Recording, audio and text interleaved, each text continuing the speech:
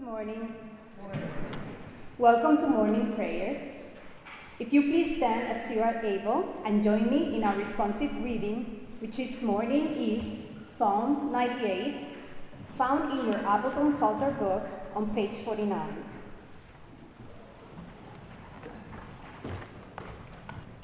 Sing to the Lord a new song, for he has worked wonders.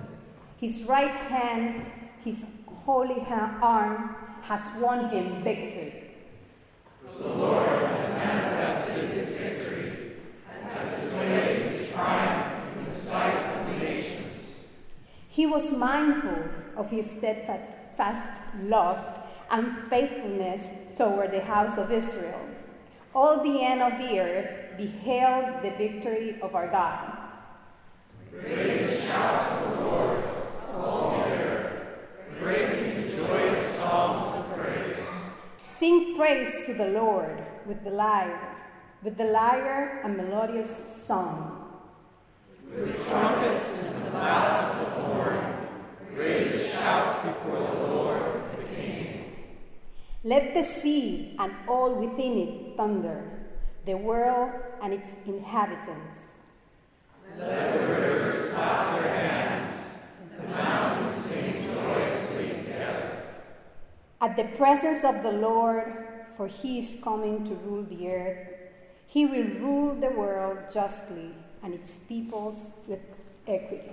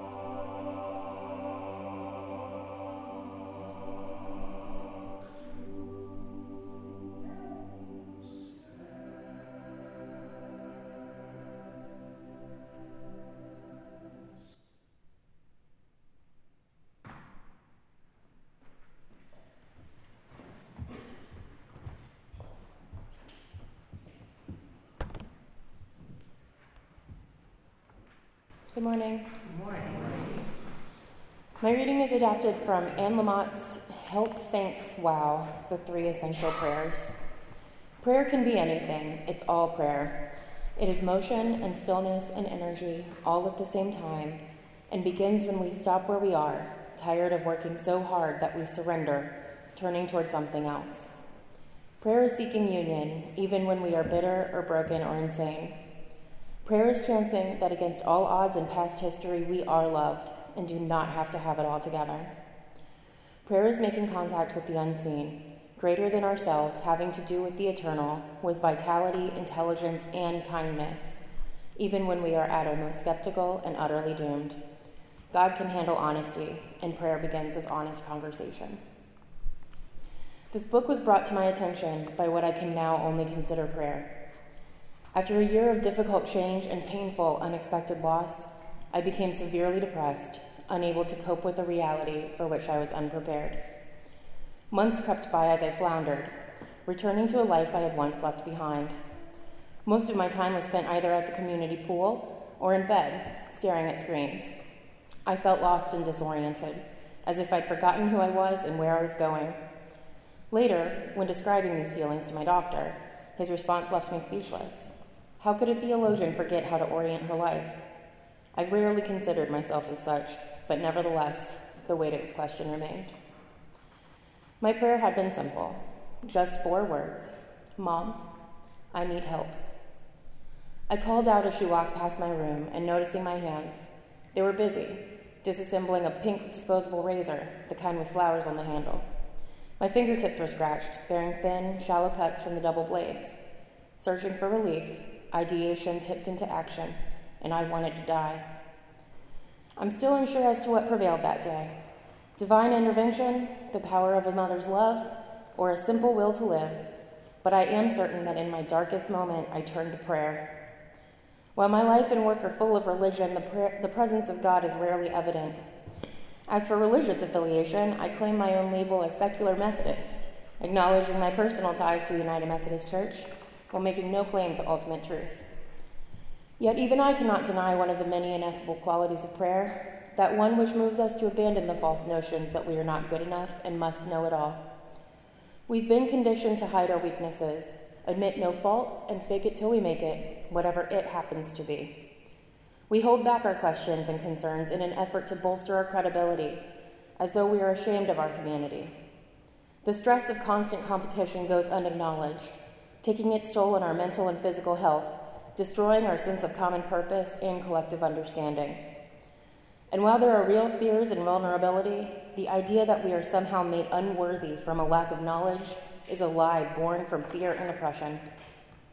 It is not wrong or shameful to ask for help, or to ask for clarification, admit mistakes, or voice concern, or even to hit rock bottom. Everyone with a story to tell seems to get there eventually. We are often too short-sighted in our focus, looking at the struggle and not the solution. The truth is, we don't know everything, nor do we need to. Having all the answers is not a requirement for a life well lived. Instead, we require honesty, not only from one another, but from ourselves, in order to see and accept the help we so often need. I share my story for neither sympathy nor excuse. My diagnoses do not absolve my past mistakes, though they may offer explanation.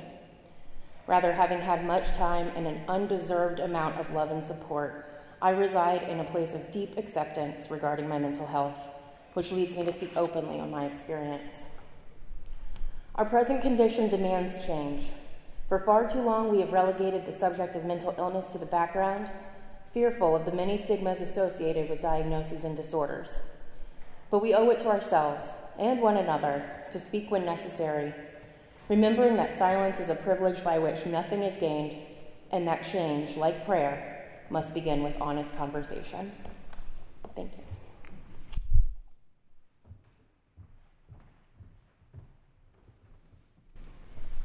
Let us pray the Lord's Prayer, found on the reverse of your order of worship. Our Father, who art in heaven, hallowed be thy name. Thy kingdom come, thy will be done, on earth as it is in heaven. Give us this day our daily bread, and forgive us our trespasses, as we forgive those who trespass against us. And lead us not into temptation, but deliver